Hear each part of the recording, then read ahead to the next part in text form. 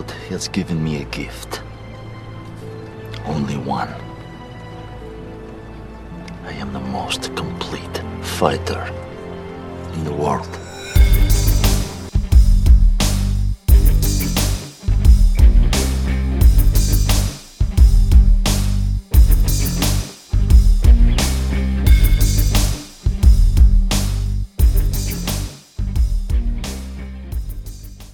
All right, ladies and gentlemen, welcome to an Adkins adjacent bonus review, one that I am very, very excited to talk about because this actually works on sort of two fronts as far as how the Adkins adjacent series works. It is Adkins adjacent distinctly because it co-stars Mikel Shannon Jenkins, the great Turbo from Undisputed 3, but it is also very much a showcase for my other part-time series, The Future of Action, because it is a who's who of up-and-coming future stunt people and action stars, including one of my very personal favorites, Yoshi Sudarsu, who you will listeners will recognize as coming up as somebody that works a lot with Brian Sloyer, former guest of the show.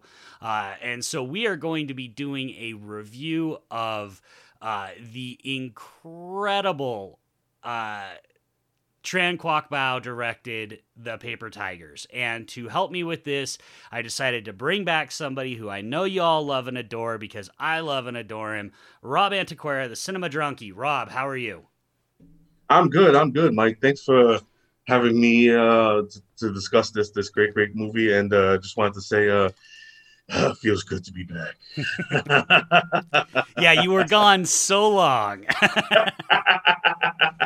I know, right? Well, and I do want to just, for people listening, I do want to say thank you to everybody listening for all the love that Rob and I got on our Ninja 2 episode. That was an episode that really seemed to resonate with a lot of you, and I know it resonated a lot with Rob and I, and so it was really heartwarming to see all the kind comments that everybody gave us about that episode, which is part of the reason I knew I needed to get you back on, because people love the Drunkie, man, as I do as well. We love you, you bastard.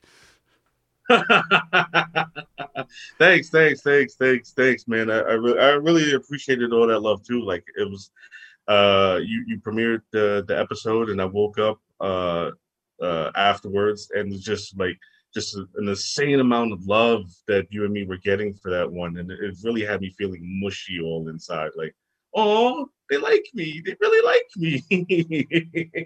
But yeah. I'm glad everyone enjoyed our discussion. We had a lot of love for that movie, and of course, obviously, Scott, why you did the show, and I think it really showed in that episode, and I'm glad everyone was able to resonate with it, and yeah. The shout out to everybody who liked it. We really appreciate it.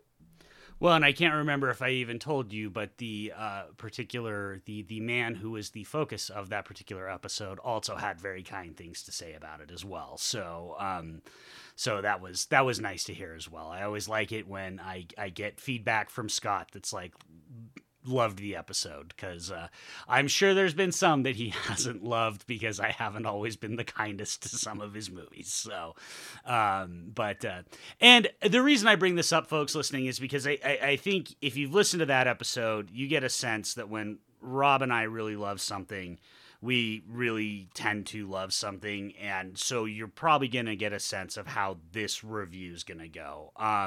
As always, what we'll do is we will go spoiler-free for a few minutes, and then I will give everybody ample heads up that we're going to transition into spoilers, and then we'll go full spoilers. So if you just want to know what we think of the movie, listen for a few minutes, and then you can pause it, check the movie out, and then come back and hear what we have to say.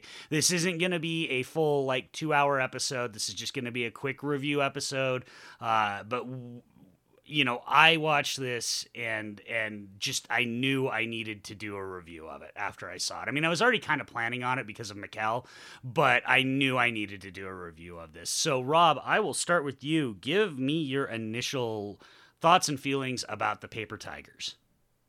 Oh, well, I was really anticipating this movie after I first found out about it. I'm a big fan of Martial Club, who appear in this film, specifically Andy and Brian Lee, the two brothers in a martial club. They had did a reaction video to it on their YouTube channel, and that's how the film first came onto my radar. And I know our buddy Lee Golden from Film Combat Syndicate. You know, that man really has his finger on the pulse of what's going on in martial arts action cinema all around the world. And he was able to see it a preview screening, I think, at a festival, like an online festival, you know, because it took place during COVID last year, and he wrote a really good review of it. And I know majority of the time, if Lee likes a movie, I know I will like it. So I was really, really like, yeah, I got to see this. I got to see this, and the trailer looked fantastic. So I was blessed with the opportunity to watch a screener for it, so I could write a review for it for ultimateactionmovies.com. And I immediately, like, I may have been like 20, 30 minutes into it, and I was like, oh, I love this movie. I love this movie. Pretty much because I resonated with it wholeheartedly. I like, Mike, let me tell you, I felt this movie in my soul a lot of times. This movie really spoke to me on the level that most haven't in this day and age. Like, and yeah, like it's just I really, really loved it. It was utterly fantastic and joyful and wonderful. Heart, you know, wrenching at times, if you will, for lack of a better term. And yeah, I think it's utterly fantastic movie. So I realized I'm being a very bad reviewer here because I want to come back on why it resonated with you, and that maybe it's better to say that for spoilers. But I just realized there's people listening who I haven't done a decent job of actually even saying what the movie is about. So let me do that, knowing how much Rob likes it. So the movie basically stars Alain, and I'm hoping I'm pronouncing his last name right, Alain Yue, Ron Yuan, and Mikkel Shannon Jenkins as the Tigers. They were three, Danny, Hing, and Jim. They were three teenage martial arts badasses who were trained by this very taciturn Sifu, played by Roger Yuan, and Danny especially. They called him Danny Eight Hands because he was so fast and he was so good. And where the movie really picks up is with these three characters in their 40s, looking like me. And you know, they've lost. Danny is now in a world where he works in insurance. He's an absentee father to his son. He's married to the job. Hing suffered a debilitating knee injury, so he's basically living on disability and hasn't. And then Jim is essentially working as a trainer at an MMA gym, but he's not like the big guy at the gym. He's just one of the guys. None of these guys have achieved what they thought they were going to when they were 17 years old. And that is really kind of the crux of it. And what ends up happening is their Sifu dies. And this isn't a spoiler. This is literally the trailer of the movie. Their Sifu dies, and they find out that there may have been mysterious circumstances. And so the Tigers reunite to essentially try and figure out what happened to their Sifu and discover if they still have any fight left in them. Ultimately determining whether, you know, are they the Tigers, or are they, as the title of the movie says, the Paper Tigers? This is a movie for me. I watched it. I too was lucky enough to get a screener. Thank you, Wellgo, because I told them, because of the connection, I wanted to do a review, and they were kind enough to provide me with a screener. I watched it Tuesday night, and I liked it. I liked it quite a bit. Wednesday morning, I couldn't stop thinking about it, and I liked it more. And then Thursday, I liked it more. I have not stopped thinking about this movie since I watched it Tuesday night. And it has only continued in 4 days to go up and up and up in my esteem. Because when I initially watched it, I will say one complaint that I do have, and it's a minor one, is the movie runs an hour and 50 minutes, and I think it's maybe just a touch flabby. And I was kind of feeling that when I was watching it Tuesday night, in particular because, Rob, as you know, I mean, hashtag first world problems, but because we're lucky enough to get these screeners. But as you know, watching these movies on screeners is usually the worst possible way to try and watch a movie. I mean, your name is emblazoned in big letters right across the screen, and right. you can only watch it on your computer, or I ended up casting it to my TV, but the degradation and quality was staggering. So you tend to feel, I think, a little bit the more negative aspects of a movie when you're watching it in that environment.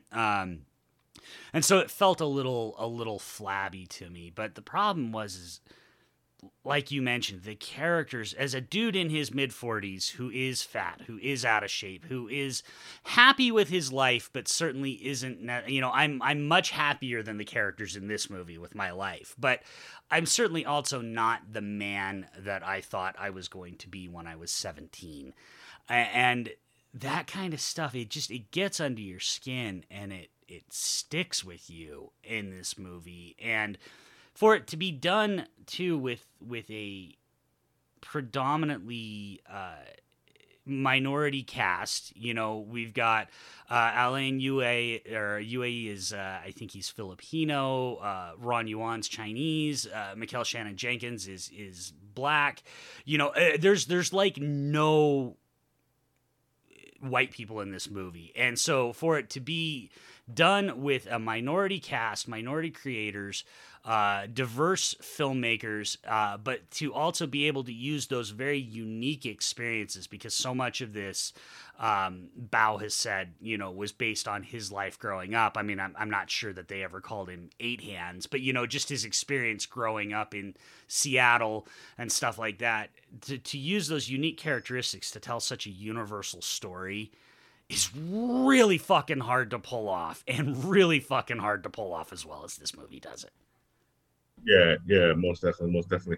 I will say there is one white person in there, and that's Matthew, Mr. Master Ken himself, Matthew Page, is the grown up Carter. Right.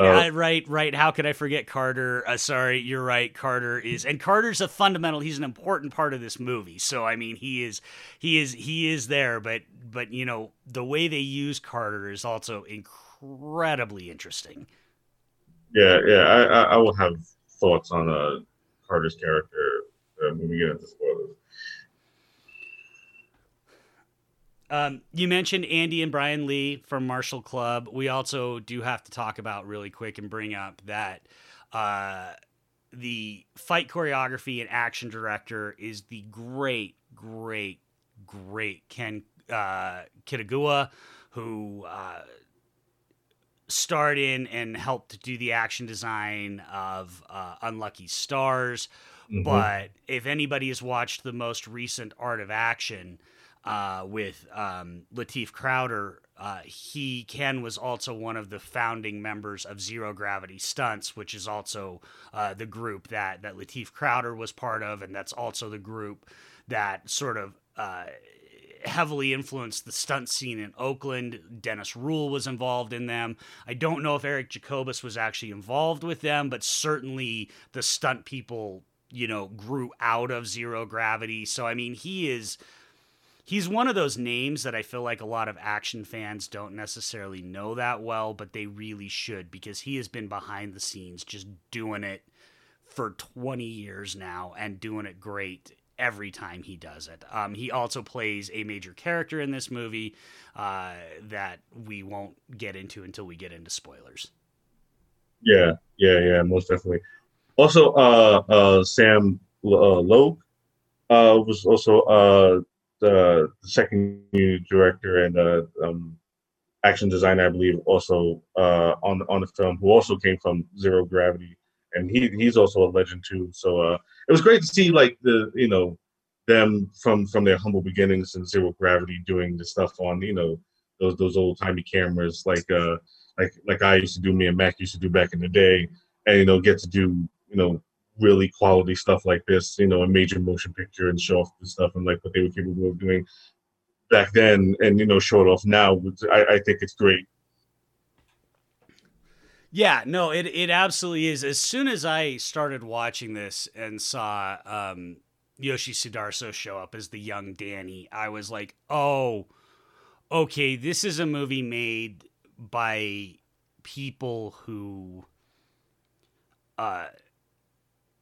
love this genre, and folks, make no mistake, this isn't really what I would call an action movie. It's certainly much more of a comedy. It's an action comedy, but as I said on Twitter, if you're expecting, and some people thought I was criticizing the movie for this, so I had to clarify it. I'm not criticizing the movie for it at all. But if you are expecting some Undisputed 3 Larnell Stovall type, flips and zero, gravity defying stunts and stuff like that, that's not this movie. And that's not this movie's point. This movie isn't interested in those kind of stunts. But when I see somebody like Yoshi Sudarso show up 5 minutes into a movie, I'm already in the bag. Like if you're casting Yoshi, I'm already in the bag for your movie, because he's absolutely amazing. He is, my favorite. I mean, Brian works with all sorts of great screen fighters and martial artists, but there's something about Yoshi that I find so just cinematically appealing, for lack of a better term. And not just because the dude is hot, although he is an incredibly attractive man, but he's got it. He's got that it thing that you're looking for in stars. So I really hope he ends up blowing up even bigger, and this can only help him. Even though he's a small part of the movie, he dazzles, because he's the one that has to really do, he's playing teen Danny when Danny was Danny 8 Hands, not, as they call him later in the movie, Danny No Hands, because he's old and hasn't practiced martial arts for a long time. Yoshi's really got to do the real martial arts stuff, and he looks terrific doing it. Oh yeah, most definitely. He has to. It's his job to set up the legend of Danny 8 Hands. Like, we have to see what made Danny so great that his reputation would precede him and well into his later years. So that definitely was left up to him. But yeah, he really astonishes, like in the brief scenes that he has, and not just fighting wise, but like screen presence wise. I definitely agree with you that I hope that this leads to him getting something else, which lead to him getting the recognition that he deserves, because he's fantastic. One last cast member I do kind of want to shout out is showing up. He's a producer on the movie. He shows up very briefly in a fairly hilarious role. The great Yuji Okamoto from Karate Kid and Cobra Kai fame, among other things. Shout out to his role in Albert Pune's Nemesis. He shows up. I think every time he showed up, he just made me giggle. And I thought it was a nice touch, because you and I talked offline a little bit about this. The thing that this movie most reminds me of, and it's its own thing. I'm not trying to compare it, other than to say that the vibe that it generates is very similar to the vibe that I get from Cobra Kai. Of where are you at in life when you're old and you are a hot shit young teen, and what does martial arts mean to you in your 40s? What does it mean to you when you're an insurance salesman, or a car dealer, or and so I think they play. I will just say again, this is its own thing. It's unique. It's certainly, and I'm in no way, shape, or form saying it's in any way derivative of Cobra Kai. I'm just saying, if you feel the vibe of Cobra Kai, I think there is a high likelihood you will groove on this movie as well. Oh yeah, most definitely. I definitely agree with you there. I've actually already seen online, like in the trailer section on YouTube, the trailer for the movie, that people was like, "Oh, this looks like a Cobra Kai ripoff," and no, no. Like, yeah, it's got that same vibe, but like everything you just stated, are comparisons of merit. But I think those where the comparisons end because this is very much its own thing. Also, I'm pretty sure this film was in development way before Cobra Kai because there's a proof of concept short that the director Tran shot in 2015 with Andy Lee and Ken Kitagawa called The Challenger. They shot that in early 2015, which I believe is 2 years before Cobra Kai went into development. So so there goes your oh, this is a Cobra Kai ripoff thing. Yeah. 9 years this movie was in development. 9 years it took them. There is some great stuff that Bao has put out about trying to get this movie made, going to financiers and them talking about, I love kung fu where they fly around and all of that stuff, and he says, yeah, except no, we're going to show them struggling with gravity, not defying it, but then also saying he would get it from the opposite side of sort of Asian Americans telling them, you're just stereotyping us again and stuff like that. And these are all from his press notes. I'm not putting words in his mouth. So they ultimately, as he says, if your tribe doesn't find you, go out and build it. So they turned to Kickstarter. They locally financed the movie. And so they ended up finally being able to pull it together and put it together. And, as he says, we want that blue-haired grandma in Iowa who has not a mean bone in her body to root for Danny by the end of the movie. And I mean, ultimately, that's what this movie is about. This movie is about saying that your life doesn't necessarily have to be what it's been chosen to be. You can change your life, even if you're old, even if you're out of shape, even if you're over the hill or not who you thought you were going to be, you can still do more, which is something that I think really resonates. But yeah, you're right. Anybody saying this is a Cobra Kai knockoff is such a surface, and I feel bad making the comparison, but I make it because it resonates with, like you said, Rob, it resonates in your soul, and Cobra Kai resonated in my soul, and this one does too, and they resonate for me in the same way, but they're not the same thing. One is not a knockoff of the other, and I need to make that point clear to people listening. I'm using it as an analogy, but it's not. I'm not saying it is Cobra Kai, and I'm certainly not saying it's a Cobra Kai knockoff. Absolutely. It's definitely not. All right, well, Rob, we're about 20 minutes in, so let me just ask you this. I think it's pretty clear, but would you recommend the Paper Tigers to people? Oh, absolutely, most definitely. Like you said, it definitely, if you dig Cobra Kai, you definitely dig this. But even if not, I still think you dig this. This is a really solid, heartwarming, funny, dramatic martial arts comedy drama, and it works for me the majority of the time. I guess when we get to spoilers, we'll talk about any issues we had, but the issues I had were very little, minute, if you will. I think this is an incredibly solid movie, and I highly recommend it. Yep, I do too. I think, I know it's a big weekend, Wrath of Man is opening up, but I really think if you listen to this show, you're going to have all the time in the world to see Wrath of Man. Support this one, and you don't have to choose. Go see both movies this weekend, frankly, or if you're like me and you're not comfortable going to theaters, at least you can VOD this one. But yeah. There were tears. I mean, I seriously, I had tears in my eyes by the end of this movie. Like I said, I haven't been able to stop thinking about it for 4 days. I adore this thing. I am just so over the moon for this movie. This is, I had tweeted that the major action movies that have come out this year, Nobody, Without Remorse, friggin' Mortal Kombat, they'd all left me varying degrees of empty because they all just seem so hollow and cynical to me.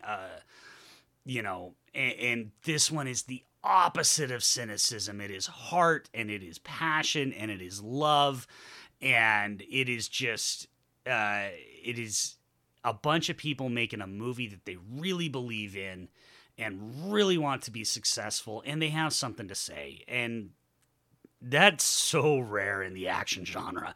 I love action movies, but a movie with this much heart, just hanging it all out there, while still managing to give you very satisfying, martial arts fight scenes and stuff like that, is so rare that I can't recommend this one highly enough, folks. This is I'm going to put it out there right now. There is a real possibility this ends up on my 10 best of the year list by the end of the year. That's how much I loved this thing. Same. Absolutely 100% agree with you. So with that, we are going to transition into spoilers so that Rob and I can talk a little more in detail about the movie. So if you are listening and you want to see Paper Tigers and care about spoilers, go ahead and hit stop now. I'm going to count us in, and then you can come back and listen to what we have to say. So spoilers in 5, 4, 3, 2, 1. All right, Rob, you said this resonated with your soul. What about it resonated?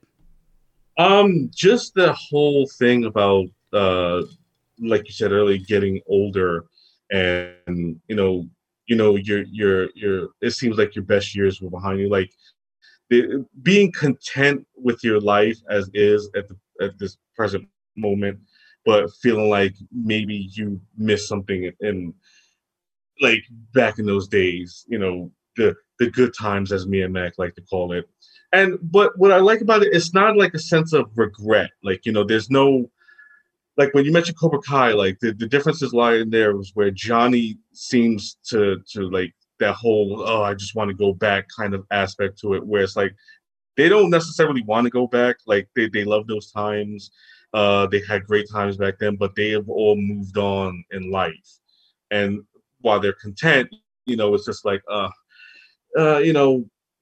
it's not about, oh, I wish I can go back to when I had it, to like, it's more, do I still have it? Do I have what it, takes to, to do what needs to be done? And especially where in a area where everything has passed us by, so it's just like that all that stuff resonated with me so much.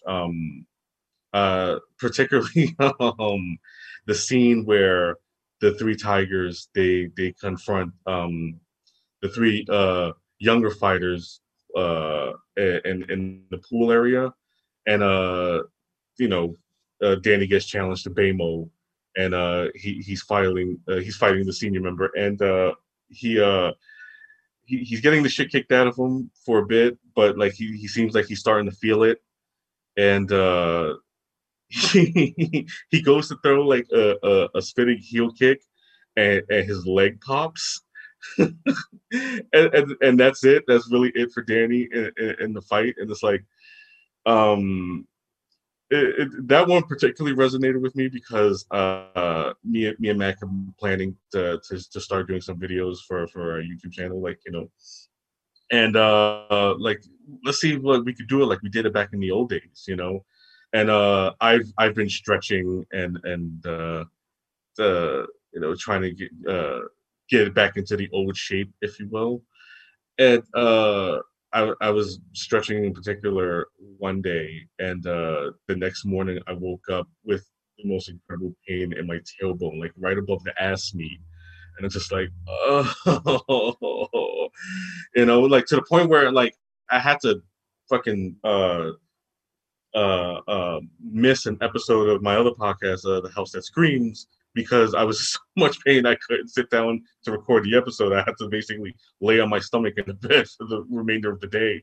So it's like, yeah. And then I think I ended up watching Paper Tigers the next day or the day after that, and it was just like, Oh, I feel you, Danny. I feel you. Yep, I'm getting old. absolutely. Well, as I threw my back out a couple weeks ago because I stupidly was moving something and I bent and twisted and the whole thing just went and so it is yeah, I mean I relate. So this is one of those movies where I do wonder if younger people will get as much out of it. I mean, it's definitely a movie made, we are the target audience for this movie, Yes. right? Guys who used to be fairly cool and fairly badass and are not anymore, and so we are that target audience. I love too that you brought that up about regret, because one of the things with Cobra Kai is it's so much about toxic nostalgia. The way nostalgia destroys us. This isn't that. This isn't about toxic nostalgia, but it's also not about the value of, it's not looking back, because like you said, they're fully aware they're in their 40s. It's not about going back. It's not about Danny becoming Danny Eight Hands again necessarily. It's about Danny realizing that there's room in his life for his job and his estranged wife and his son and martial arts, right? There's room in his life for all of it. And what he's ultimately been doing is denying half of who he is. He's never Hmm. going to be, the Tigers are never going to be the badasses they were 30 years ago again. That's not the point of the movie. The point of the movie is, but they can still be. I love the end where we get, Hing, he's the only one that Sifu Chung taught the medicine to, and he had Yeah. stopped doing it, right, because he was working and he didn't show up, and we get at the end he's doing free clinics for people who can't afford themselves and or can't afford the treatment. So it is one of those things where it's like there's room for them to be both, and that's what I love about this movie. Is it's Father Time is undefeated. It comes for us all. Nobody is going to stay the young badass forever. I mean, uh, you know, you just listen to my conversations with Scott about how many times he hurts himself and how many times, how, even though that man is arguably in peak physical condition, he's also my age and has to be fully aware of some of the things he might have been able to do 30 years ago, or not 30 years ago, but 10 years ago, he can't do anymore because he's going to hurt himself, right? Father Time comes for all of us, but that doesn't mean we have to just give up and let it take us. And I think that's really kind of one of the major points of this movie is that, you know, you can't beat Father Time, but you also don't have to let him win easily, if that makes sense. No, no, absolutely. I absolutely agree with you there. I like that you brought up Scott because I remember when you guys were discussing the Shepherd and he was saying his disappointment and how when they were trying to design the big fight with him and Van Damme at the end of that, that Van Damme wasn't really, in agreement with them, like the choreography they wanted to do, which disappointed him. And now being, an older man, with going on in his career, he understands what Van Damme was talking about, what he meant, and why he didn't want to do it that way. Because said you pick up so many injuries and stuff, and you're just not that young guy anymore, so you can't really do it like you used to. He was like, yeah, let's do it. And he said, now I get it now. And he's much more sympathetic to what Van Damme was talking about when they were doing that. And like it's that whole it's not advocating like you have to be young at heart, because it's making a point that it's okay to get older, but don't lose yourself in the process. Like you said, you could still do everything you wanted to, but just know that you know uh wisdom comes with maturity, and and that's a whole lesson that Danny finds out, where I really loved it, like especially at the end, where the very end of the movie, which shows that now not only has he picked back up training kung fu, he's now training his son, who he refused to train throughout the entirety of the movie. Like his son was asking, teach me kung fu, and he's like, no, because he's past all that, and now he realizes that like you said, I don't have to let that side of me go, you know, and essentially the disciple became the teacher in the essence, especially during the final fight, which I wanted to talk about because that's really the one aspect of the movie I loved was the final fight, especially with Danny learns of himself and or something that he always knew, but like Danny's probably the most obviously he's the main character, if you will, but he's probably the most important character in the movie. Uh, and I love the arc that he takes, like that his character takes in it, and I love all aspects of that stuff and the whole entire movie. Like that's the stuff that resonated with me the most. All that it's just no regrets, no regrets. Like yeah, getting old sucks, but there's no regrets in getting older and more mature and wising up. But just don't lose sight of who you once was. It's just never forget where you came from, kind of thing. And that's one of the reasons why I really loved it. Well, that's the thing that I like is all three of them, but in particular Danny. They're old, but they're not wise. And over the course of the movie, what happens is they stay old. Like they do a really good job, I think, in that last fight of, if you've, even throughout the movie, they're establishing Ken's character, Zhen Fan, as this martial arts badass. And even during the last fight, I mean, from a skill to skill standpoint, he's got Danny beat. There's no question. They don't try and turn Danny into, they don't turn him back into Yoshi Sudarso, right? He's not really Danny Eight Hands again. He's a new Danny, but he's wiser now. And so he's able to sort of, yes, he's able to outfight, but he also is able to outthink. Like I love so fucking much. There's the first round, Danny gets to attack Zhen Fan.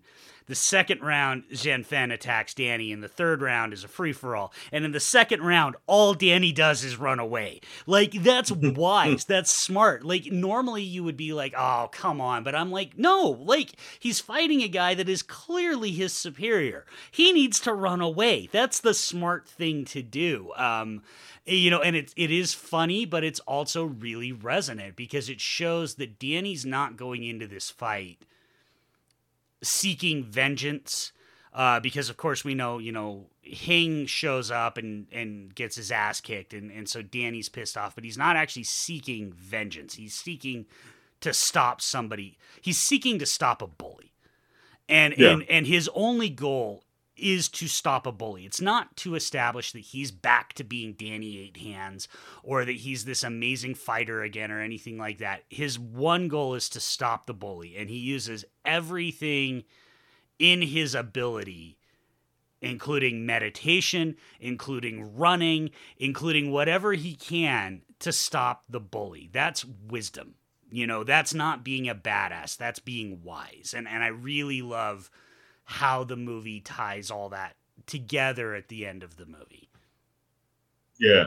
What I also love about that end fight is that he says earlier in the film that the reason why he was able to get the best of so many of the fighters is because he can feel, like through the wind, he can feel the moves they were about to use before they even happened, and they kind of showcase that in his earlier fight, where he's still trying to see if he still has it, like when he fights Carter, or when he's training with the tennis ball, and then it finally comes back to him during his fight with Zhen Fan.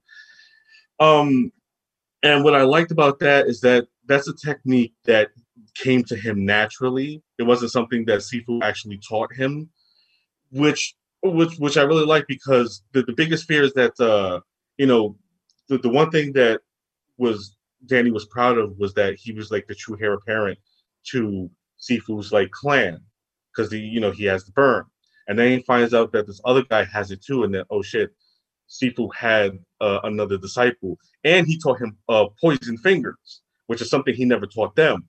So they're like, oh shit, it kind of leaves them at a loss. It's kind of very like cataclysmic emotional feeling to Danny, because he thought he was the true heir apparent, but now also he finds out this guy is it, and then this guy used poison fingers to kill Sifu, and like that was the technique he never taught them. But I like the fact that he beats him with something that came to him naturally, all his own.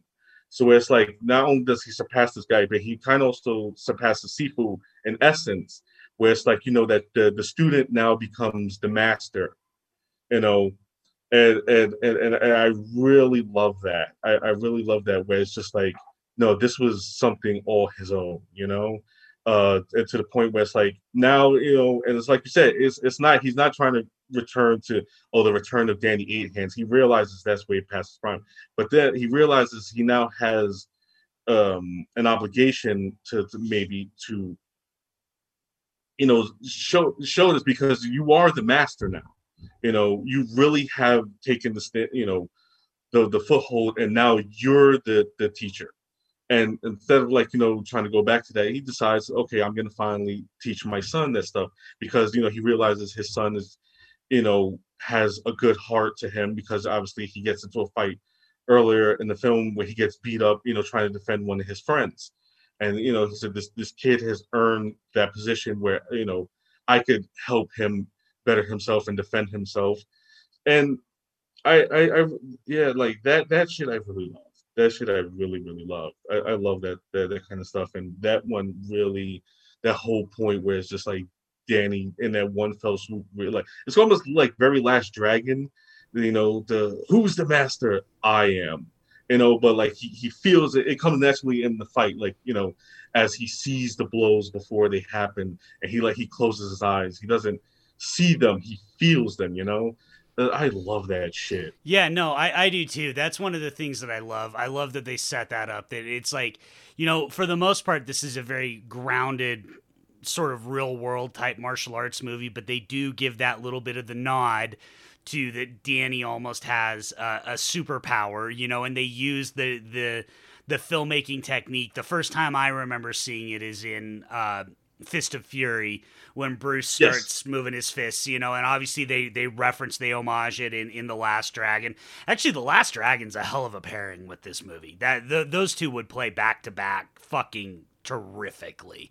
But I also love too that the end is the whole point is the loser's supposed to get thrown off the roof of this building, and Danny doesn't do that. He incapacitates Zenfan, but then dials 911 and leaves the phone there, so it's like, and basically calls bullshit on this whole, because there's been a running theme throughout the movie too of sort of the martial arts cliche of challenge matches. That's we'll get to Carter here in just a sec, because that's how Carter and Danny know each other, because Carter keeps challenging Danny and he can't beat him, and and the idea of my gung fu is stronger than your gung fu and stuff like that. And after Danny finally beats, and that's what Zenfan's doing, he's challenging all the masters, right? He's challenging all the other dojos and academies and schools, and Danny beats him and basically just, I don't remember the exact line, but more or less just calls bullshit on all of it. And and really does drive home the point that martial arts isn't about violent aggression. It is about a state of being, a peace of mind, and yes, defending the defenseless when necessary, but not, it's never to be used. And that's a big character arc, because the reason that Danny and Sifu Chung have a falling out is because Danny's going to Japan to compete. And right. Sifu Chung thinks that's a misuse of his abilities.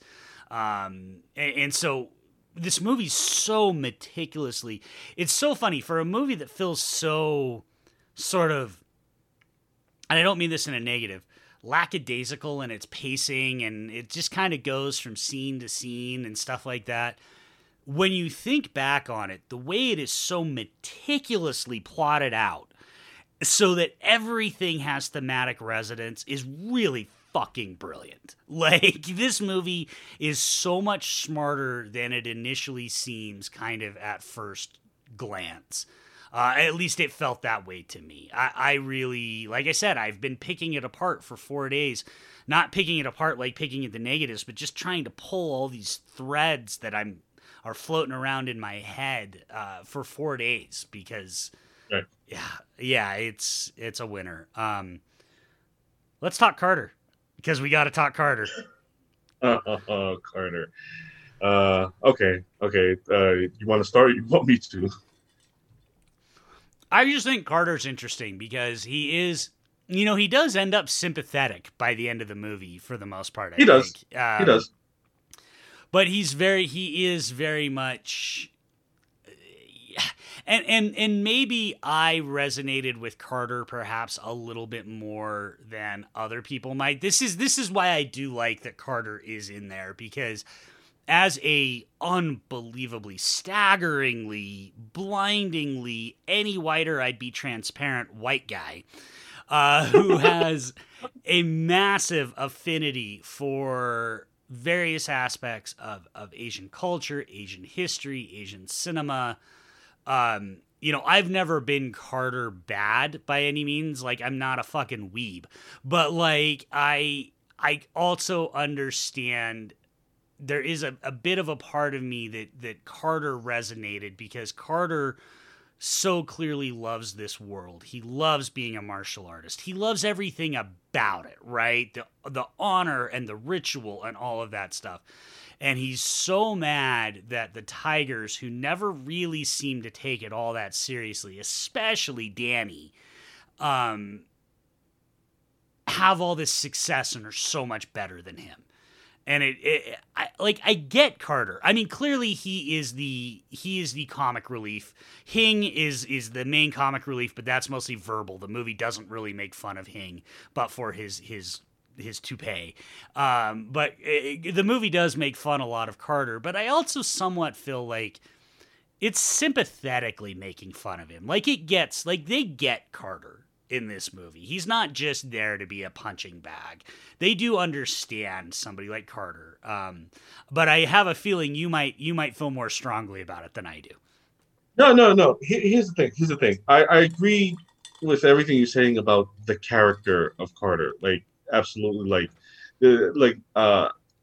When we first, because we see Carter before as a teen, when they're showing like the video footage of all the fights they used to do. And they definitely made fun of Carter because he would come in traditional Chinese attire, and they just thought that was hilarious. And then they would beat the shit out of him. And, he would continuously challenge them, and they would continuously beat him, specifically Danny. And then we see him years later at Sifu's funeral, and they show up in cheap suits, and he's furious. He's furious because this is their Sifu, this is their master, and they show up late at with a ceremony that they should have been in charge of, but him and his master are in charge of it, and he's just absolutely furious at them, and he's furious at them for taking it where he seems taking advantage of the opportunity they had in the Kung Fu community, and that really rubs him the wrong way, and also he's a little bit petty, so he puts them in a situation where which brings them back to him, so he's allowed to get the revenge that he's always wanted for all the years that they kicked the shit out of him. So I have no problem with him as a character. It's and I love Master Ken, but I don't want to say miscast, but I feel like at times, specifically during the big fight scene where they all fight, where it's like he seems to be in another movie. To me, he portrayed it a little too cartoonishly comedic, where it's like the comedy throughout the rest of the movie, like, it's funny, but it's like more grounded, like situational comedy, and he's doing shtick, and that's what's like kind of like Okay, He but plays it. He plays it very broad. There's no yeah, question. He's playing it very. He is by far and away the broadest performance in the movie. He's really going over the top. yeah, he's doing Master Ken, in his movies, like they do like the hard cuts, the close ups to him, and it's like you're kind of just doing Master Ken here, and like I love Master Ken. I love his videos. Like So his videos let brought me so me much joy. yeah, let me stop you right there. For people that don't know, who are listening, explain Enter the Dojo. Explain Master Ken. Master Ken is a martial arts teacher who does these videos where he comes up with insane techniques, if you will, if you could call them techniques, and how to defend yourself, which is usually just finding ways to beat the shit out of his assistant. And like one particular favorite video of mine that they did was he's teaching you how to defend yourself against somebody in a wheelchair because he misread the request that somebody requested to learn how to defend yourself if you're in a wheelchair, and he took that as defending yourself against somebody in a wheelchair.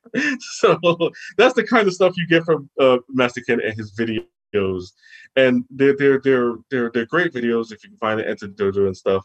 It's really hilarious stuff. I just think that that kind of um comedic aspect, like you said, very broad. Master Ken here with another Secret Street. Whoop, sorry. I was pulling it up and it auto played. Yeah, it may not have been the right choice for me, and I mean, and from my opinion point of view, the right choice, because he seems to be somewhere else in another movie, or like in one of his own videos, as opposed to like what everyone else is doing. But that's just me. No, I don't think it bothered me quite as much as you, but I agree with all of those criticisms. He's definitely playing Master Ken, and I again apologize for that sound clip, folks. I'm turning this episode around fast, so I'm probably not going to bother editing that out. So I'm just going to apologize. But yeah, he is definitely broad. What I do like in some of this, I think, is a bit lost because of the performance, is when we find out that he backed down from the challenge, from Zenfon's challenge. Yeah. What I do like about that is it shows that he is, while somebody who deeply loves this stuff, he's never internalized it the way that Danny did. And that's really what sets him and the Tigers apart, is he does love the ritual. He loves the pomp and the circumstance and all of that stuff. But he's never actually internalized what it means to practice Kung Fu.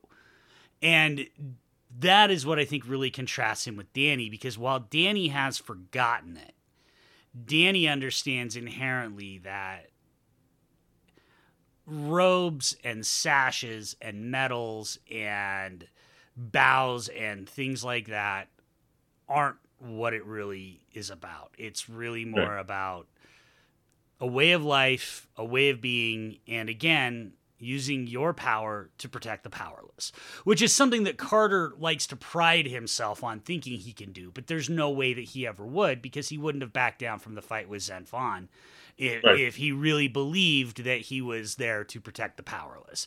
And so I do think while he's a broad performance, the character is essential to the movie. No, absolutely. And he eventually realizes that when, because it's obvious that Danny can't beat Zenfon, but Danny's going to fight him anyway. And Carter realizes that, and she's like, you are the better man out of the two of us. I forget the actual line. It was like when the virtue, the man seeks virtue with he becomes the teacher. I totally forget the line, but it's a good line. I'm sorry I fucked it up. But yeah, like Carter makes that realization, and he realizes, yeah, Danny is the better out of the two of us, because he really looked at Danny as his nemesis because he never could beat Danny.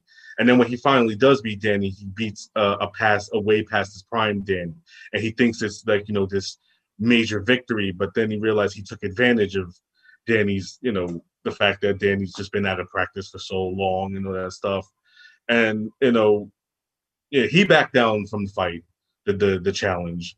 But Danny's not going to. Danny's going to go over there. He's going to fight this guy, and he's probably going to lose. Like he even says it during the fight, I can't beat him,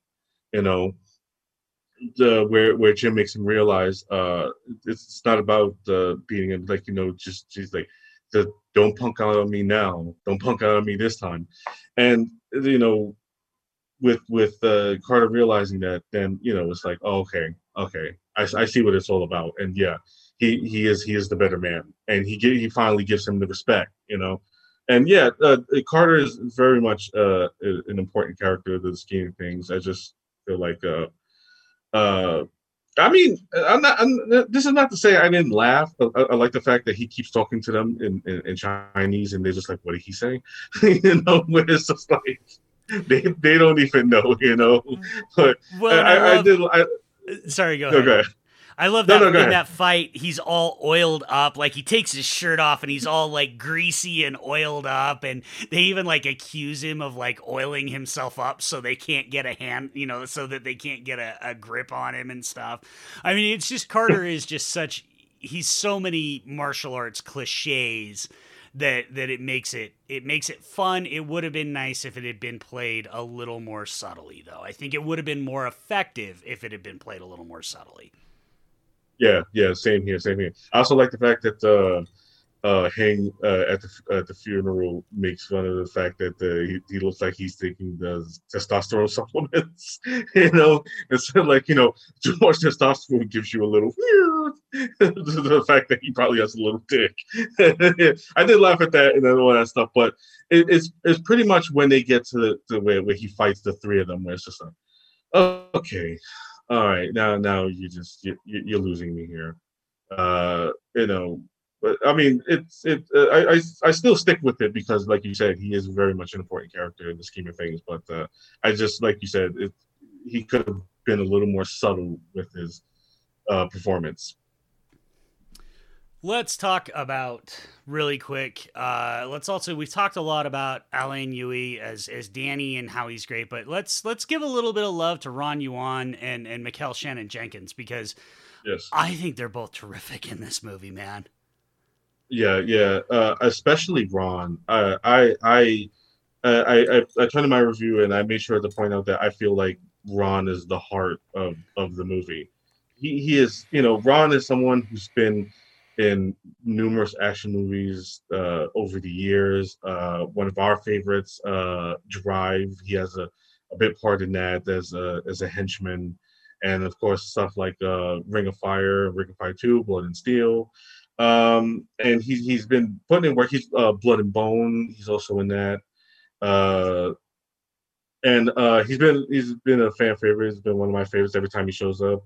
He's like when Al Leong shows up, or James Liu, or Thomas Rosales Jr. Whenever they show up in movies, like, hey, I know that guy.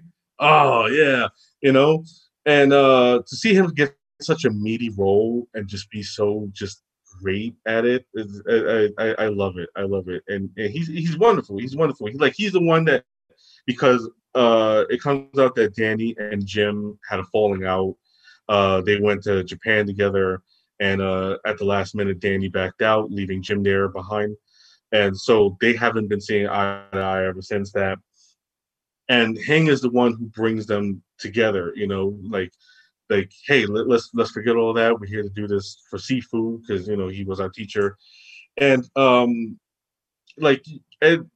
love how, like, in the bar scene where that comes up, and Hang is like, well, in the years since we've seen each other, none of y'all reached out to me, but I don't care.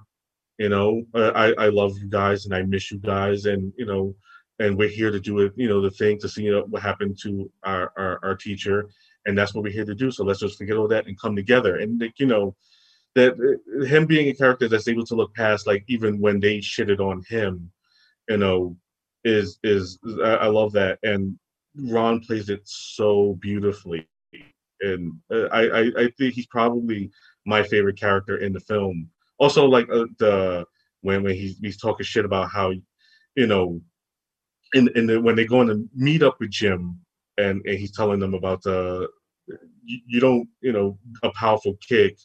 There's no power in it because you can't hear it. You have to be able to hear it, you know.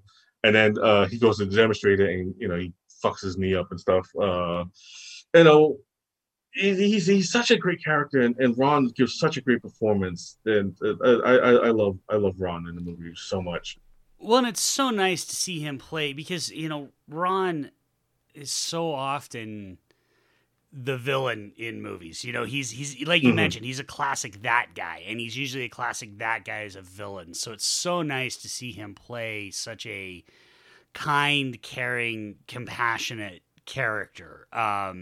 He's definitely the heart and soul of the movie. I mean, he's the reason that Danny finally gets inspired to go stop all of this, because he's the only one that shows up. And Right. they do set it up well. I mean, Danny's not wrong. He's like, I got a kid. I can't go get killed by this guy that has poison, that has mastered poison fingers. So it's like you're kind of like, well, Danny's not wrong, but sometimes, again, in the best of these kinds of movies, the fight comes to you whether you want it to or not.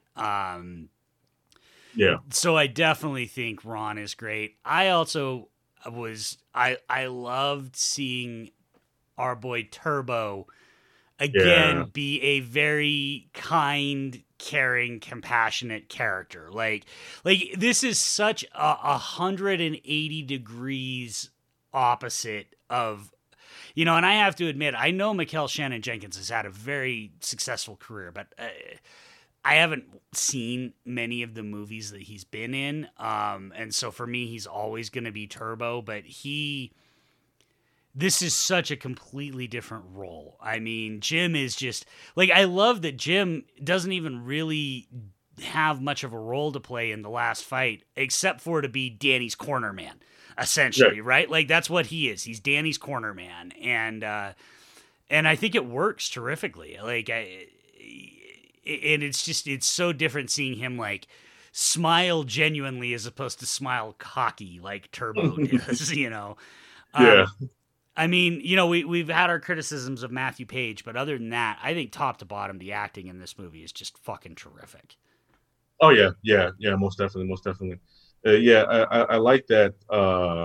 He's the one of them that has completely forgot his kung fu training, and when they go to fight the three punks, that he immediately goes to his jujitsu training because he doesn't remember a thing about his kung fu training. I forgot. I forgot. I forgot everything. I'm trying to remember. And it's like, okay, whatever. He just goes into it.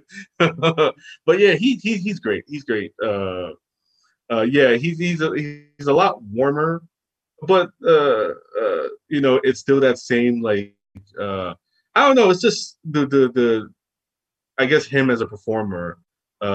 He like he has that smile where it's like, even if it's a heartwarming smile or a cocky smile, it's still like, just that like it still seems a little cocky to me, because I guess because I'm just like, I'm looking at Turbo. No, it does. He definitely has a smile where when he smiles, it like lights up his face, but you also feel like he's kind of like making fun of you the whole time, right? Like you'd tell a joke and he'd have that smile, but there's that little hint of it's like he's giving you like a courtesy laugh, like it's very much that. But no, I think.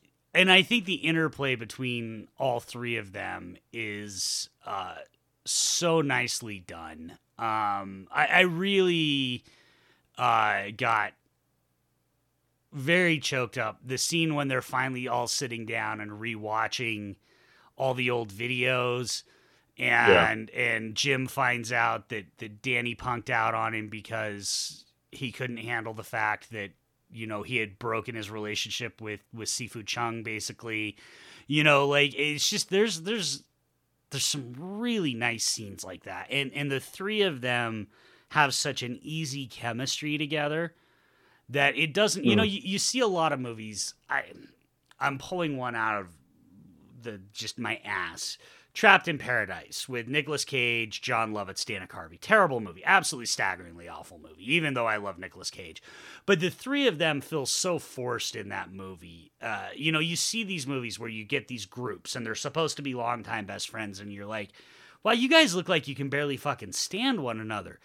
This, even at the worst, even when Jim's pissed off at Danny after all these years, there's still, you really feel the affection between the three of them. Like, and that is really hard to pull off. And that is absolutely down to both the script, the direction, and the casting, just nailing the three leads in this movie.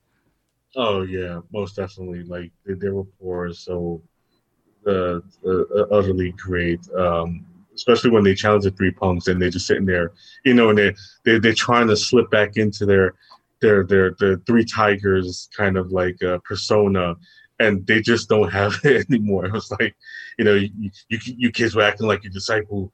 Sifu only had three disciples. He only had three disciples, and he's the emotions to Danny to show his arm, and he's like, show him what? Your arms. Oh, I didn't know you were gonna do that. You know. Yep. You know, I love all that stuff. I do. Yeah. Well, Rob, this was supposed to be a quick 30-minute episode, and we've now gone well past twice that long. So I think we should probably start, as we keep talking about this movie forever, but I think we should start winding it down. Is there any other quick sort of final thoughts or anything that you really, you know, are like, if I don't get to talk about this, I'm going to kick myself? Oh, just a shout out to the writer director Beltran. The world he created and the characters he created are utterly fantastic, and his direction of said world and characters and actors is phenomenal. He did an exceptional job putting this all together.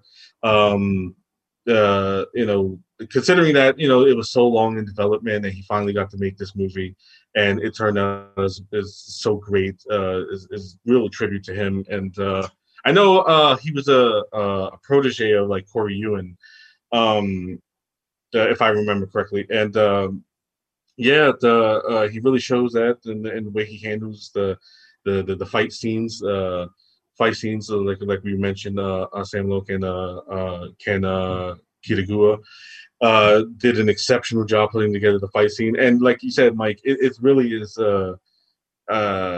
amazing how, you know, this obviously, you know, low budget feature was able to outshine all the action movies that have come out, like, you know, with bigger budgets and all that stuff. And specifically that Mortal Kombat movie, but I promised myself, you know, I would not mention that movie anymore. I think we've said all that needs to be said about that one, but it goes to show that when you have a director who knows what he wants and knows exactly what he's doing when it comes, not just, you know, storytelling and filmmaking and fight choreography, you can work wonders regardless of how much money you have. Just when you have a bunch of talented people who are passionate about the subject and they come together, I think it's glorious, and I love seeing it like that. I wish this would get like a bigger push compared to something, you know, product like Mortal Kombat, but hopefully with our showing love, you know, with this discussion and the numerous reviews I've seen, including my own, who've been raving about the movie, hopefully, like, you know, it get more people to check it out and give it the views and the love it deserves. Yeah. I mean, I'm going to be singing the praises of this one for a while, and I do, just to tag on to what you said. You know, the fights in this are so unbelievably cleanly shot, and that is also really a testament to just not Bao, but the hiring people like, you know, Ken and like Andy and Brian Lee. And you know, so folks, if you like the fights in this, please do go on YouTube, find old Zero Gravity videos, find the stunt people videos, find right now Martial Club is making martial arts videos that will blow your mind. Brian Sloyer and Sloyer Stunts are making martial arts videos that will blow your mind. Common Ramen Studios, Gabriella Corvina, like the YouTube martial arts world is heavenly right now. There is so much talent on display, and so much of it is unbelievably well shot, unbelievably well styled, with some really talented people, and they cast a bunch of them in this movie. And so, that's my thing. Give this movie your love, and then jump on YouTube and give those people your love, because for every mediocre action movie that comes out, there is some kid in Brooklyn or Oakland or LA or someplace else that is literally killing himself to try and entertain you for the cost of a double cheeseburger. So please give them the love, and hopefully this movie does inspire a lot more fans of indie action like that, because this is an indie action movie through and through. I consider this in the same category as Death Grip and Unlucky Stars and Plan B and Rope-a-Dope and all those movies that you and I bonded over. Fucking Broken Path, that we bonded over, but that 5 other people in the world have seen. And this one has a real chance of maybe at least breaking out a little bit more than that. So I am going to be pushing this one quite a bit to get people to see it. Yeah, same here. I know our boy Vice has jumped on it. Lee has been big champion in this movie for a while. Hopefully enough people see the love and just go out and seek it out. It's there on all major platforms. You don't have to go to the theater to see it. You can stay in the comfort of your own home and watch it and be safe. If you feel uncomfortable going to a theater just yet. But yeah, please check it out, because this is such a wonderful film, and just watch it. And like Mike said, you see all the various individuals in this film. Like I said, big fan of Martial Club. Go check out their channel and all that stuff. Go find Zero Gravity Stunt Team's work. It's all over YouTube.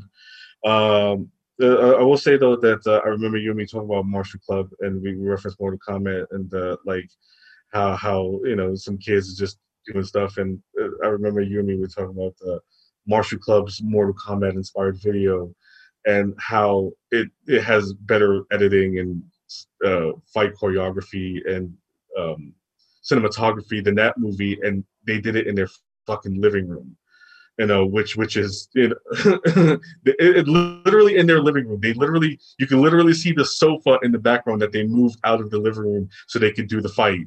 It is a glorious fight scene, and like these are the people we should be championing. Andy and Brian and like I said, Sloya Stunts and Gabriella, the stunt people, like all those people who should be championing and stuff, because they're really the ones that are holding it together. Like I mentioned in our Ninja 2 conversation, who's gonna when Scott is not able to do this anymore, who's gonna be there to hold the torch? Well, these guys are. They're there, they're young, they're fresh, and they're doing it, and they're doing exceptional work, and they need all our support, because they're like your sub series, they are the future of action, and so we have to look to them and support them as best as we could. Well, and so many of them are actually doing stunts on Shang-Chi and the Legend of the Ten Rings. So go watch videos. Go watch their videos now, and then you can feel very cool when Shang-Chi comes out, and you can be like, "Oh, I know that guy. I know that guy." Like you get ahead of the curve on this one. You get to be like me and Rob, where we get to just sit back and be like, "Yeah, we know who that guy is. We're cool."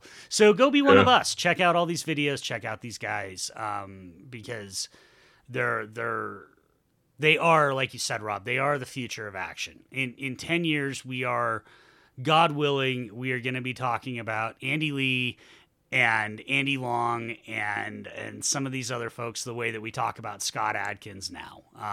And so, get ahead of the curve, people. No, most definitely. All right, Rob, I know you hate it, but plug some shit. Where can people find you? Oh, of course.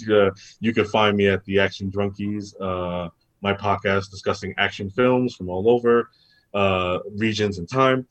Me and my brother Mac the All-Star. You can find us at Action Drunkies on Twitter, The Action Drunkies on Instagram. You can find us the Action Drunkies Junkies, our Facebook group, on also YouTube. We have a YouTube channel, which we will be adding stuff to there hopefully soon, if I could heal up in time. You can find me as the Cinema Junkie on Twitter, the Cinema Junkie on Instagram and YouTube, as well as Facebook. Shout out to my brother Mac the All-Star. You can find him on Twitter, Facebook, Instagram, and his Twitch channel. He has a Twitch channel where he's doing he's playing his games, because he's the gamer, not me. If you have any video game questions, go strictly to him, because I don't know what the fuck you're talking about. Also, my other podcast that I'm a part of, The House That Screams, hosted by my sister from another mister, Candy the Final Girl. She's actually under the weather at the moment. I actually had a big thing to do yesterday where I actually had to host an episode of The House That Screams last night, where we talked Slumber Party Massacre 1 and 2.